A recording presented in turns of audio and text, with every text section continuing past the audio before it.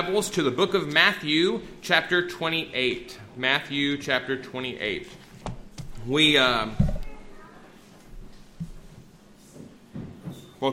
First off, I want to thank the church for giving Colleen and I the chance to go to the Pastors Conference in Jacksonville, Florida, at First Baptist in Jacksonville. It was we were there last week. I know that Brother Paul took good care of you all last week. He's an excellent preacher.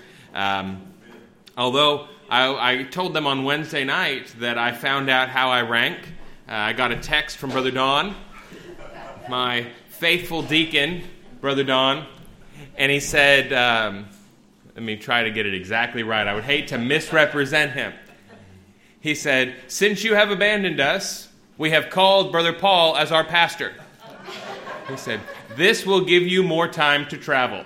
So, thank you, Brother Don, for that. Now, I know Brother Paul did an excellent job. I was grateful to him for being able and willing to fill in, and I know that he did a great job. And I know Brother Moons did a great job on Sunday night, and I just know that everybody was blessed by that time. We were able to go to this conference, which we flew out Wednesday, got in there Wednesday night and checked into the hotel, and the conference started Thursday morning. We would have stayed for Wednesday night services, but the only direct flight from here to Florida was at 7:50 on Wednesday night, and I was not changing planes in a strange airport with a little baby if I could possibly help it. And I could help it, so I did. And so we went to the conference. The conference was Thursday, Friday, Saturday, and Sunday, where there were 6 sermons a day and these different sessions and everything, teaching sessions on how to revive your Sunday school, how to grow your church through groups, how to do women's ministry through counseling that Colleen went to, how to do better nursing home ministry. There's a number of really good hands-on sessions from experts in the field, a lot of ideas that I'm going to be figuring out exactly how we can incorporate. And you say, uh-oh, if you start changing things, we're never sending you to anything ever again.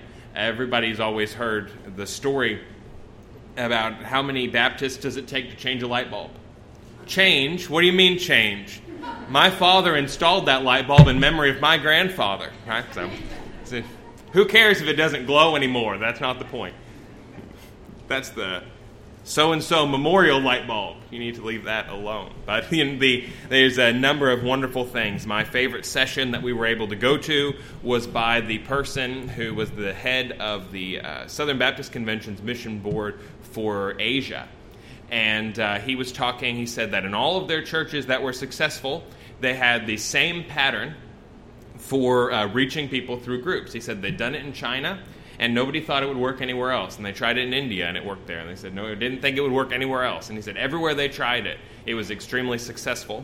And that was essentially either doing a Sunday school class or a small group, it's the same thing, just at different times, and making the people in that class responsible for evangelizing their group, evangelizing people to reach into their group. So you start with 6 people, say, in your group. I ought to step back and explain this. You start with 6 people in your Sunday school class or your small group or whatever.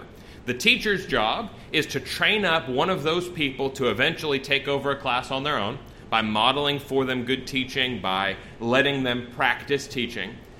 Meanwhile, the group members are witnessing to their friends and trying to get their friends to come and join into the group. When the group gets to about 12 people, you split it off into 2 groups and you repeat. And they said this has been the basic strategy that has allowed them to reach millions of people in China where people could not gather in public churches. And in fact, if you have remembered the book of Acts very carefully, you will see that's very close to what they did in the book of Acts. They had groups meeting in church, meeting in homes, and they reached their household. And household does not just mean the people that live in your household. It means your oikos, the people that are close to you. You reach the people that are close to you, bring them together, repeat. And if people actually got serious about that, you could transform the world. You know people that I will never meet. And if you reach those people for Christ, you will do something that I could never do. And you say, well, we live in Texas. Everybody here is a Christian. Well, there are lots of people that identify as Christians. But Romans says, if any man hath not the Spirit of Christ, he is none of his. There are lots of people who believe in God, right, as a concept. Say, yeah, I believe there's a God. but they've never actually personally made a decision for Jesus. And Revelation 21 says, whosoever will may come. And so it's very important for us to get away from the idea that evangelism is something that we hire somebody to do. And to get away from the idea that the church service is for reaching the lost. You say, well, wait a minute. If I invite people to church, that's basically the same as witnessing. And as we're going to see today in our text, God has never, ever, ever, ever, ever commanded lost people to come to church. God doesn't command lost people to do anything except repent and believe. But God commands you to go. So this conference was very exciting. I appreciated the time to get away. I told somebody that if I survived this building program, it was going to be really great. And now I feel like we've had a chance to get refreshed and revitalized and be taught ourselves and preached to ourselves and encouraged in a way that you just don't get in day-to-day ministry. That was a really, really wonderful opportunity. I'm grateful for it. This one, I think, was a little better than the one that I went to last year in California. That one was for pastors only, and this one was for pastors and their families. And so there was a session on pastors' wives that Colleen was able to go to, and it was taught by Erwin Lutzer's wife. You probably don't know who that is, but he's the pastor. He was the pastor of Moody Bible Church in Chicago, a very prominent evangelical pastor, and his wife was a great blessing to Colleen, and they just talked about some of the struggles pastors' wives face. I have no idea what that could possibly be, because I think being married to a pastor would just be the greatest privilege that just, everybody's laughing. I don't know, Brother Don, what's going on? I just thought being married to me would be consolation for anything else that would come with it. But apparently, thank you, Brother Don. But apparently not. This is the same Brother Don who replaced me last week. So no, it was a great blessing to her. It was a great blessing to me, and I want to thank the church for giving us the opportunity to go, for paying our way to go, and for allowing us to have some time away to get refocused, and hopefully my axe will be sharpened, and we will do better from it. My favorite thing, which I will start out with from this conference, was a story, or a little thing that J.D. Greer said. He said that most men start their ministry expecting to have a big old church and a pretty little wife. Most men get to the end of their ministry with a pretty little church and, well, so...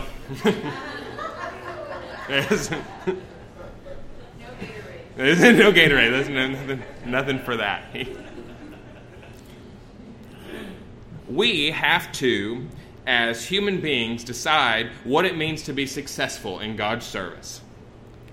Now, does it mean that we have got the most money, the most stuff, the most this, the most that, we've got the big old church and the pretty little wife? And of course, the answer to all those things is no.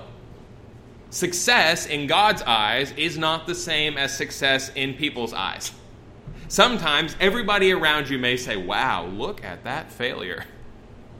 But God says, well done, thou good and faithful servant. Enter into the joy of your master. As we consider what it means to be a successful church, say, well, what does it mean to be a successful church? What's a good church versus a bad church? And maybe that's a really difficult question.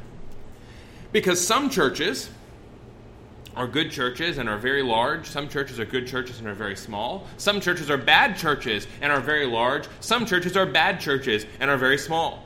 I have some pastor friends who take the smallness of their church as a badge of honor in some ways. They say, they may just be the 12 of us, but that just proves we're standing up for what's right. I said, no, that just proves that your building smells like mothballs and that no one has witnessed to anyone since 1994. It's not necessarily a good thing to be small. It's not necessarily a good thing to be good. God does not see as man sees, but God looks at the heart. So in Matthew chapter 28, you probably know these verses by heart. Verse 16, then the 11 disciples went away into Galilee, into a mountain which Jesus had appointed them. And when they saw him, they worshipped him, but some doubted. And Jesus came and spake unto them, saying, all power is given unto me in heaven and in earth. Go ye therefore and teach all nations, baptizing them in the name of the Father and of the Son and of the Holy Ghost, teaching them to observe all things whatsoever I have commanded you. And lo, I am with you always, even unto the end of the world. Amen. Let's pray. Heavenly Father, God, we thank you so much, Lord, that we do not have to guess what it means to be successful. That we do not have to guess what your plan is for your church. That we do not have to make up clever things. That we do not need to hold on to things that are just traditions. And that we do not need to create things that are simply innovations, Lord. But that you have given us a simple, clear directive. That you have given us a commission to instruct us in how we ought to live for your glory. I ask, God, that you would give us the wisdom as a church to know what it is you would have us to do, the courage to do it, and the power of your Spirit to see a successful harvest. I ask all these things in Jesus' name. Amen. The Great Commission. Everybody's heard of the Great Commission before. If you've been in church any period of time, you are familiar with the idea of the Great Commission. Most people don't know what it means. They just know, well, that's that thing, the mission. And it's great. Like Frosted Flakes. They say, what makes it the Great Commission? What is a commission? Well, most people think, and it's kind of interesting, people think the same thing when they read John 3:16. It says, for God so loved the world that he gave his only begotten Son. People read that and they think, God loved the world so much, which is true, but not what John 3:16 says. It says, this is the way that God loved the world. For God thus loved the world, that he gave his only begotten Son. How did God love the world? He didn't love the world by looking at them from a distance and saying, well, I'm going to send you some flowers, praying for you. He loved the world by giving his only begotten Son. That's what the word so means in that context. People hear the Great Commission and they think, yeah, it is a pretty good commission. I like that. But of course, that's not what it means at all. Earlier in the Gospel of Matthew, Jesus had given the limited commission. He had said, go only unto the house of Israel. He said, but until the Son of Man comes in glory, you will have not finished going through the tribes of Israel. He said, I am giving you a limited commission. And he said, until I am glorified, you're going to focus on reaching the tribes of Israel. But you're not going to be done. And before you're done, I'm going to be glorified, and I'm going to give you a new mission. Well, when we get to Matthew 28, we know that in Matthew 26, 26 and 27, Jesus had been crucified. And in Matthew 28, verse 1, he had risen gloriously from the dead on the first day of the week. And as he rose from the dead in power, he was glorified. And as he began his glorification, he came in glory. See, we oftentimes think that Jesus coming only refers to the end of time. But he came back from the dead already, and that's actually often what Matthew means. Jesus came in glory, and he gives them a new mission. He says, no longer are you just to go to the nation of Israel. See, when Jesus was born in Bethlehem, he came as Israel's Messiah. And so he came as the King of the Jews. And if they had been faithful, God's plan for Israel was always to make them a light to the Gentiles, to use the nation of Israel to reach the world. I've heard preachers say before that if Israel had accepted Jesus, then Gentiles never would have been saved, which is the dumbest thing that I've ever heard in my entire life. And when God made his promise to Abraham in Genesis, he said, through you shall all nations of the earth be blessed. It was always God's intention to save the entire world. See, he's not willing that any should perish, but that all should come to repentance. That people from every tribe and every tongue and every nation would place their faith in Jesus. But God's perfect will was that the nation of Israel would be faithful to him and that through them he would reach the world. But they rejected him. And so God said, okay, I formed myself a new people from every tribe, every tongue, and every nation. And through the church, I reach all nations. And Israel was put on the shelf because of their disobedience. They lost the privilege of doing what God had intended for them to do. You know, that can happen to you. You can be called by God into something, and you can substitute the great thing God has for you with something that's just good. And you will lose the privilege of working with God in what he had for you. You will miss out on your chance to transform your world. Now, I don't know if that's ever happened to you or not, but I'm willing to bet that for most people it has. That most of us have missed some opportunity where God had something great for us because we were too afraid, because we thought, oh, it won't work, because we thought this or that or the other. I shared the story. I want to say it was on a Sunday night, so I won't feel too guilty about repeating it now. My friend Chris, who has been down here before, his wife Kelly sang for us, did some special music for us at one point. They joined our mission in spring. They joined Banquo 2 weeks ago. We're very excited about that. Brother Joe and Sister Cindy are very excited about that. Last month they baptized 3 people and had Chris and Kelly joined by addition. They're very, very excited. When Chris was saved, I knew him from, about the 8th grade until now. But he was unsaved when I met him. He was raised in a nominally Catholic family. I don't know how else to say that except for the fact that he had never been to Mass since he was baptized as a baby, but that he knew he was Catholic because his grandparents were Catholic. Some of you know people like that. Some of you come from that kind of background. I know Courtney is not here, but I know she'll be comfortable with me mentioning what we've talked about before, that her parents do not have anything to do with the church, but they were sure upset when she was baptized as a Baptist because she was a Catholic. Right? Now, Chris was like that. And I worked with him and talked with him for a long time, years. And he wanted to do lots of other things. He started driving and taking classes at the seminary, at Heritage Baptist Institute in Missouri City. He was taking classes at the seminary without ever being saved himself because he wanted to do everything except give his heart to Jesus. He said, isn't it a good thing that I'm taking classes about the Bible? Isn't it a good thing that I'm trying to be a better person? Isn't it a good thing that I'm doing this and that and the other? And he traded the best thing for good things. But then let me get you a little further. We sat one night and I was talking to him and I was going through the book of Genesis with him, and he just said he wanted to learn the Bible. And I said, well, faith comes by hearing, and hearing by the word of God, so I'll teach him the Bible, and I'll pray that God uses it. At one point, he left me. We'd been to 4 hours or something studying the Bible. And he was just kind of right on the brink. Many of you have been there too. And maybe you know, when you're right on the brink of doing something God wants you to do, if you take the plunge, that's one thing. But if you reject it, it gets harder the next time. He came to me, and we talked for a long time, and he was so close, and he said, well, I got to go. And later I talked to him, and he said, I got in my car, and I was listening to this, soft rock station or something. And he said, but suddenly the words to this song seemed so different. They were about forgiveness and about redemption. And he said it just sort of shook me. And then he said he went and he stopped his car on the way home at H-E-B to get gas. 10 or 11 o'clock at night. Swipes his card, starts pumping his car. And a lady is on the pump on the other side of him. And she steps over and says, I just want to tell you that Jesus loves you. And gets in her car and drives off. And he got back in his car and he said, all right, God, I get it.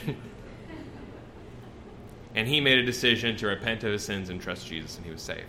And God changed his life. Now, I want you now to imagine that you are that lady sitting in that car, pumping your gas. Like, man, it's 11 o'clock at night. I don't know this guy. Here I am. He just wants to get his gas. And what difference is it going to make for me to say something like that anyway? I don't know. But it sure made a lot of difference to him. You don't know what God is doing with you. You may not see. That lady does not know what those few words that she said did to him.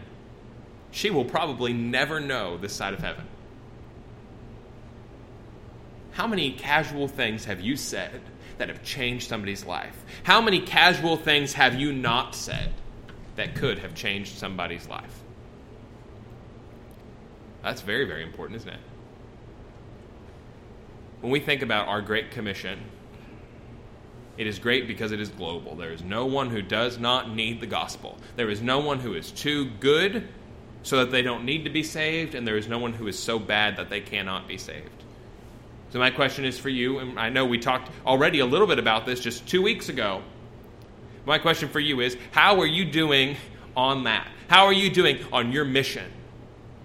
God has given you one instruction. We talk about a light bulb burning out. What do you do with a burned out light bulb? You throw it away. You say, well, you could keep it, you could use it for something else. No, that light bulb is for one thing. And if that light bulb does not do that one thing, it is a bad light bulb. You ever tried to use a light bulb as a paperweight? Don't. If there's a Christian, and that Christian is not a light for Jesus, Jesus is very strong, isn't he? He says, if the salt hath lost its savor, it is henceforth good for nothing, but to be trodden out and cast into the foot of men. Whoa. Do you believe that a Christian that does not have an effect on the people around them is good for nothing? Could I look at some of you right now and say, you are a good for nothing Christian? Gracious. So, here we have, let me give you just a little bit of context here. The 11 disciples, Judas has of course killed himself. There's 11 left. They went into the mountain Jesus had told them he would meet them on. And on this mountain, they saw him and they worshipped, but some doubted. You say, some doubted. You scratch your chin on that. You say, okay, they saw him crucified. Here he is alive. What do you mean, some doubted? Are you talking about Thomas? Are they doubting that he's alive? That's not what they're doubting. The last time that they had really had an extended amount of time with Jesus, they had all betrayed him. Now, if you were one of Jesus' disciples, and you had abandoned him at the critical moment, John says they all forsook him and fled. If you had been one of the disciples that abandoned Jesus at the pivotal moment, and then Jesus calls all of you together, you do not expect a pep talk, do you? It is not that the disciples doubted Jesus. It is that the disciples doubted themselves. Look, it says they worshipped him. Who worshipped him? They did. The 11. All of them worshipped him, but some of them doubted. It's not that they worshipped him and they doubted him. It's that they worshipped him and they doubted themselves. They said, look at this risen Lord of glory. What's he going to do to me now? If you were picking a group of people to transform the world for Jesus' sake, you would not have picked the 11 people who abandoned Jesus when it came time for him to be crucified. If you were picking a group of people to reach Brazoria County for Jesus, maybe you would not pick us. But God did. Isn't that incredible? Some doubted. Some of you, the reason that you have not witnessed is not because you doubt God's power to save them. I think most of us, if I asked you to raise your hands if you believe God can save anybody who will repent of their sins and trust in him, you'd all raise your hands. There's nobody that you in your head believe God can't save. But in your heart, you say, well, I don't know what to say. I don't know what to do. I don't. What if they ask this? What if they ask that? You worship him, but some doubt. Now, I'm going to let you in on a secret, a pastor's technique. Don't let this out of this room. If somebody asks you a question when you're trying to witness to them, and you don't know the answer, I'm going to give you the magic words. They're going to get you out of that situation. You say, I don't know. Some of you have never said those 3 words in that order before. I don't know. Let me find out for you. Do you know, when you're talking to that person, you do not have to tell them everything there is to tell them right then.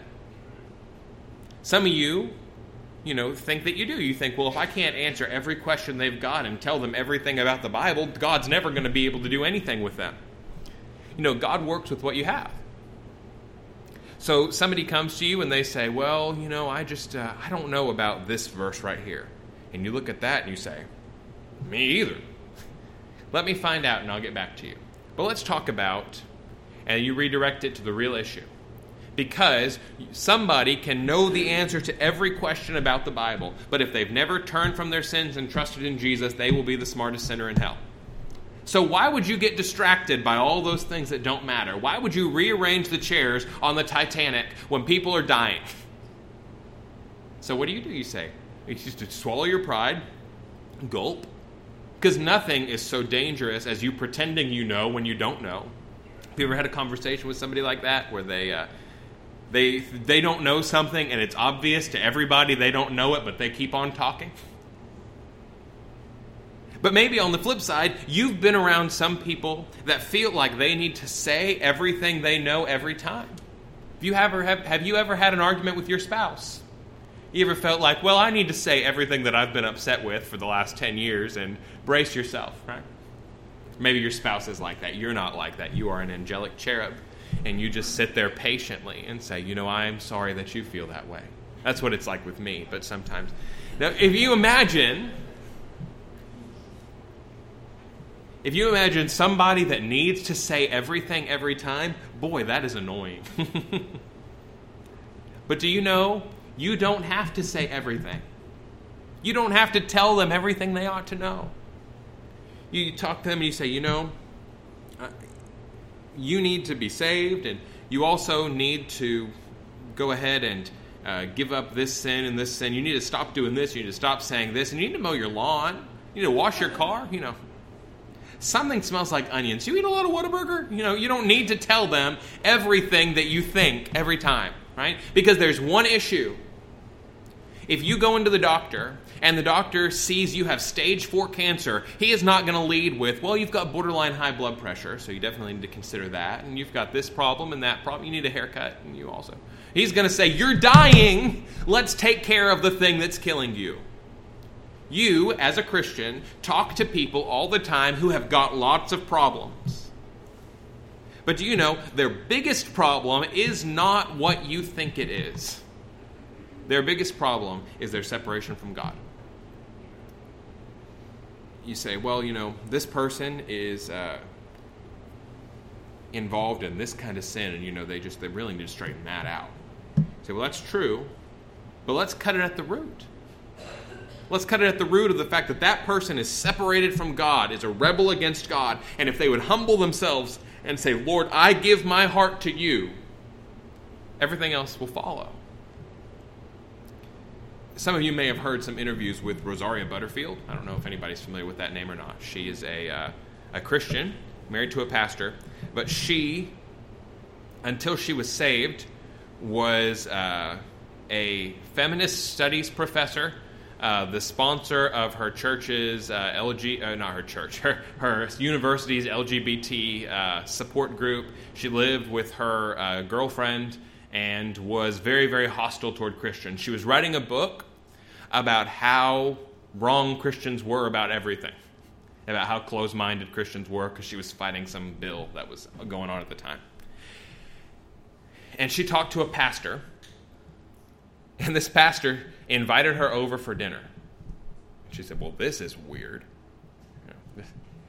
And she said that the pastor sat there and had a whole dinner with her. And his family was kind to her, and they took her in and answered her questions without ever attacking about the elephant in the room. And she said when she came to faith, what the thing was for her, humanly speaking, that made it all make sense, was that to this pastor, her biggest problem was not her lifestyle, but her heart. And he was not distracted about all the consequences of her heart. He was distracted about her heart. And so he came to her and he said, look, your problem is not that you picked a lousy degree. Your problem is not that you're a feminism studies professor. Your problem is not that you're living with your girlfriend. Your problem is that you have a heart that is hostile to God. Will you give your heart to God? Jesus died for you to change your heart. And once she gave her heart to Christ, you know what? All of the rest of it fell into place. So as a Christian, when you are witnessing to someone, oftentimes your doubt is, well, how am I going to approach this? How am I going to talk about this? What am I going to say if they bring this up? You do not need to talk about their high blood pressure when they are eaten up with cancer. You do not need to brush their hair when they're dead. Right? You've got one problem. And that one problem is the fact that you are a rebel against God. You are a traitor to the kingdom of God. And if you will lay down your arms, then God will transform the rest. See, when we become Christians, we do not repent of our sins, we repent of our sin. You repent not just of individual things. You say, Lord, you can have this and this, but I want to keep this. You say, God, I give all of myself up to you, and I want to be made in your image. Now, that means, here comes the responsibility. There's always responsibility in this gospel thing. That means that if you are not living the way that you ought to live, if you have not surrendered your sin, then when you're trying to witness to somebody and trying to reach somebody for Christ, they're going to say, well, you're not that much different than me. Obviously, you don't really believe that all these things are rebellion against God. You don't seem to think it's that big of a deal. You don't have any credibility. You don't have any power. You don't have what Jesus gave you, which is victory over sin. Well, I'm getting ahead of myself. They saw him, they worshipped him, but some doubted. And Jesus came and spake unto them, saying, all power is given unto me in heaven and in earth. That word power is exousia, authority. He says, I am the king of all of heaven and all of earth. Why is that important? Well, I told you, when he had the limited commission, he, in his humanity, has laid aside his divinity, and the authority he had was over the nation of Israel. But now that he is the risen Lord, everything is his. And that needs to change the way that you think about something. Again, I told you the Great Commission is about us going out telling people about Jesus. But what you need to realize is that you are not going into enemy territory. You are putting down a rebellion in the kingdom of God. The people that you go to witness to, if they are from any tribe, any tongue, any nation, any class, any sin, are already under the authority of Jesus. We say, well, you just need to make Jesus your Lord. Well, that's fine. That's not really true, right? Jesus is already your Lord. You need to accept him as the Lord that he already is. You need to recognize him as your Lord. So he says, all power in heaven and earth is given unto me. This comes from Daniel 7. We don't have enough time. But I beheld then, because of the voice of the great words which the horn spake, I beheld even till the beast was slain and his body destroyed and given to the burning flame. As concerning the rest of the beasts, they had their dominion taken away, yet their lives were prolonged for a season at a time. He's talking there about the defeat of the Antichrist. And then he describes this. I saw in the night visions, and behold, one like the Son of Man came with the clouds of heaven, and came to the Ancient of Days, who came full of glory up to the throne of God. It was Jesus. And they brought him near before him. And there was given him dominion and glory and a kingdom, that all people, nations, and languages should serve him. His dominion is an everlasting dominion which shall not pass away, and his kingdom that which shall not be destroyed. You know what? Here, he says, look, at the end of time, when Satan is defeated, Jesus is given every kingdom in Daniel. But then in Matthew 28, Jesus says, look, fundamentally, that has already happened. He says the final defeat of Satan is just waiting to be accomplished because it's already been sealed by Jesus' death, burial, and resurrection. There is no power that stands against him now. So why do you not need to doubt? It says they worshipped him, but some doubted, and Jesus said, all power in heaven and earth is mine. Why do you not need to doubt? Because you do not need to reach people by your own power. When you share the gospel with somebody and they reject you, do you know what? They're not rejecting you. Look, I've got a very offensive message for you. The offensive message that I've got is that you are so wicked and so sinful that God is furious with you. That you've been a rebel against him, and the wage of that rebellion is death. And that because of that, he is going to pour out his wrath on you. You were by nature the children of wrath, even as others. That's the bad news. That's very offensive, isn't it? You say, well, I think I'm a good person. Well, you're not a good person. I'm sorry to be the one to tell you this.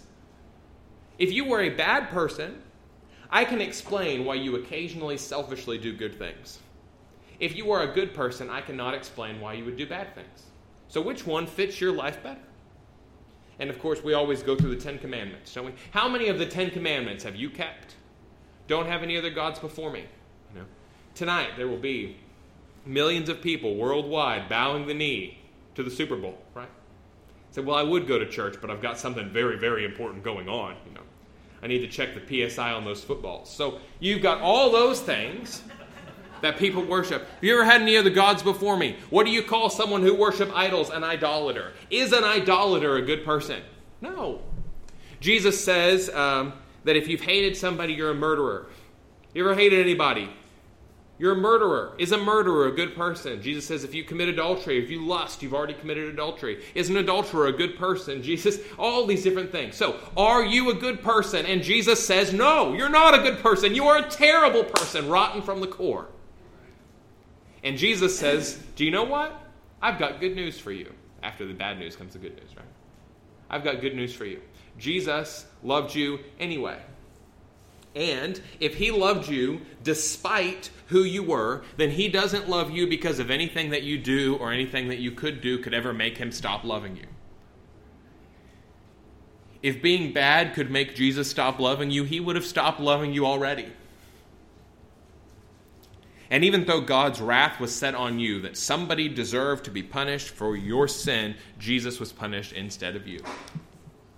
So that if you would repent of your sin, this is the part that people have a hard time with, right? Repent of your sin. Say, I lay down my rebellion. God, I am sorry. I deserve your judgment. Please forgive me. And you trust in Jesus. You say, look, the only hope that I have is you. Then he changes you from the inside out. Oh, that's good news. So I've got something very offensive to tell you. And if I'm doubting myself, if I think that it's about me, then I'm never going to say a word. But if I've been given a commission by the King of Kings and Lord of Lords, and he says, you better tell people. Do you really believe that people who have not made a decision to be born again are going to go to hell when they die? See, when Jesus talks about hell in the New Testament, he talks about it a lot, but almost never to lost people. You know what he talks to hell about? To saved people. He doesn't tell lost people you need to get saved or you're going to go to hell. He tells saved people you need to go reach those people or they're going to go to hell. You take that seriously? Do you believe that somebody apart from God will be apart from God forever? And if so, I remember I read a quote once. There was a man who witnessed to an atheist and he said, the atheist said to him, I don't believe that you believe what you say you believe. I said, what do you mean? If I really believed what you claim to believe, then I would crawl on my hands and knees across broken glass to try to reach people with this message. And most of us will not even talk to our neighbor or our families or our friends. Do you really believe that right now, if one of them died, they would be cast into hell forever? That there are people right now who believe they're Christians but have never genuinely repented of their sins and trusted in Jesus, and you just kind of let them skirt by. Jesus says, I've got a mission for you. He says, all power in heaven and earth is given to me. And what's the mission? Go ye therefore and teach all nations, baptizing them in the name of the Father and of the Son and of the Holy Ghost, teaching them to observe all things whatsoever I've commanded you. This is almost impossible to translate well into English, I should go ahead and say. The word teach in the first part is not the same as the word teach in the next verse. This word is disciple, train, apprentice. And it's the only imperative verb in the verse. Really, the other ones are all participles. Go is a participle. It's a going. Literally translated, it says, as you are going, make disciples of all nations, baptizing them and teaching them. So your one command is this, to make disciples. We talked about this 2 weeks ago. Go and entrust the word to faithful men who will entrust it to others also. You've got one job as a Christian, and that is to make disciples. We've got one job as a church, and that is to make disciples who will make other disciples. So, how do you make disciples? Well, you make disciples first by going. Literally, it's as you are going. You're already in the mission field. Some people God does call to go to foreign countries. That's fantastic. But do you know there are lost people on your street? There are 1.1 million people in the greater Houston area who identify no religion of the 7 million people in the greater Houston area. 1 in 7 say, oh, I'm not anything. You say, well, we ought to go on a mission trip to Africa or Cambodia or something. There are people here that need you. What are you doing? You say, well, I'm being worthless. Well, I appreciate your honesty. Thank you. So, he says, go as you're going. And again, there we said it. It is not their responsibility to come. It is your responsibility to go into the kingdom of your Father. Go, therefore. What is the therefore? Therefore, because all authority in heaven and earth belongs to Jesus. Don't doubt yourself. Everything belongs to Jesus, so go. Go out and make disciples. That means make people into Christ followers. Okay? Well, how do you do that? Well, they repent of their sins and trust in Jesus. Repent of their sins, repent and believe. That doesn't mean they change their behavior. That's not what repent means. It doesn't mean they stop sinning. The old hymn says, if you tarry till you're better, you will never come at all. It means that in your heart you turn away from your sin and turn to God. You cannot do one without the other. Your sin's this way, God is this way. You cannot turn to God without turning your back on sin. And you cannot turn to sin without turning your back on God. Listen to me, Christian, that's important. You say, I just don't feel God like I used to. Well, because you have turned your back on him to turn your face to sin. It says, go and teach, make disciples of all nations. Then baptize them. Once somebody has become a Christian, you baptize them in the name, in the authority of the Father, the Son, and the Holy Ghost. One name, 3, Father, Son, and Holy Ghost, because there's one God in 3 persons. He's got one name, Yahweh, Jehovah, Jesus. One God above all gods. You baptize him in that authority. I know oftentimes when we baptize, we say, I baptize in the authority of the church. But really, it's the authority of Jesus. When you say, in the name, I baptize you in the name of the Father and of the Son and the Holy Ghost, it means I baptize you in the authority of the Lord Jesus. I baptize you into his name, that you will now bear the name of Christian. The first thing you do after you're saved is you bear the name of Christian by being baptized. Because if you've never made it public, Jesus says, if you're ashamed of me, I'll be ashamed of you. By being baptized, you're saying, Lord, I want to show everybody that I believe you died and were buried and rose again. Lord, I believe that I too have died in my heart. I was buried with you and I'll rise again. Baptized as a symbol. I take on your name. I am now a Christ's Christian. Christian means belonging to Christ. Some people say it means little Christ. That's actually not true. That was kind of made up by a study Bible. It preaches really well, but it's false, so don't say it. Christian means belonging to Christ. A Herodian is one of Herod's slaves. A Christian is one of Jesus' slaves. Once you're saved, you say, Lord, I died to my old self and I belong to you. Buried into his baptism, buried into his name. So, it's our job as Christians to first go out to make people disciples. And you make them disciples, one, by, of course, bring them into the family of God, then baptizing them, and then by teaching them to observe all things whatsoever I've commanded you. How does it work? First you're saved, then you're baptized, then you learn to do. You see that too. Teaching them to observe. A lot of times churches think, well, we're teaching them to know. Well, that's not right. If it doesn't change your heart, if I come up here and I preach for 45 minutes every week, and you continue to behave the same way as you behaved before, then I have failed. And now as a Christian, I'm not interested in behavior modification, I'm interested in heart change. But if that heart change never changes your behavior, it was not heart change. If I tell you there's a fire in my pocket, and there's no smoke, and there's no light, and there's no heat, you shouldn't believe me when I say there's a fire in my pocket. If you tell me that you are a Christian and there is no smoke and no light and no heat, I'm sorry, I don't believe you when you tell me that you're a Christian. That's offensive, huh?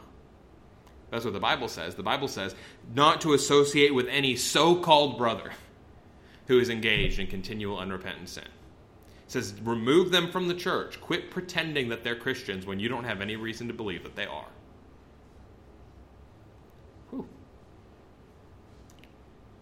Our commission is very simple.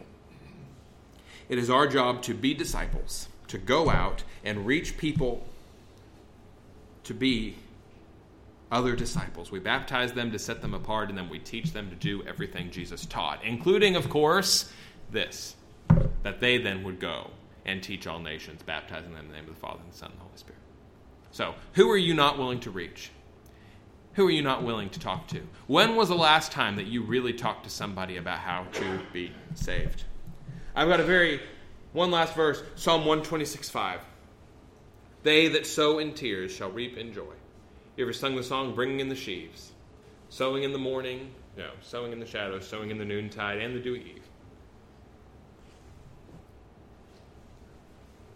They that sow in tears, they that sow the gospel in tears, will reap in joy. If you have not been reaping people, if you have not been seeing people saved eventually, I'm not saying it's instantaneous, then you have either not been sowing at all, not been witnessing to people at all, or you have not been doing it in tears. Can you go with a broken heart and say, Lord, it's not about me. It's not about drawing attention to myself. It's about that person needs to be saved.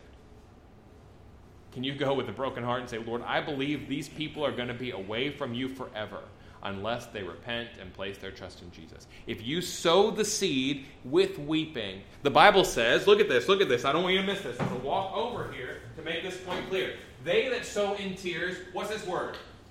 Shall. Is it they that sow in tears may reap in joy? They that sow in tears might, if they get lucky, reap in joy. They that sow in tears shall reap in joy. If we are not reaping in joy, it is because we are not sowing in tears. I know lots and lots of people who say, well, the Bible says things are just going to get worse and worse, and that's the reason we don't see people saved, is because the world has gotten so bad. That's not what the Bible says? The Bible says, in those days, the love of many shall wax cold. Do you know why the world gets worse as time ends? Because we quit. We stop loving people. We stop loving God, and we damn them to hell by our indifference. The best sermon that I heard this last week at the conference was by Junior Hill, and he said, the reason we do not reach many people for Jesus is because we do not care very much. The Bible says where your treasure is, there your heart will be also.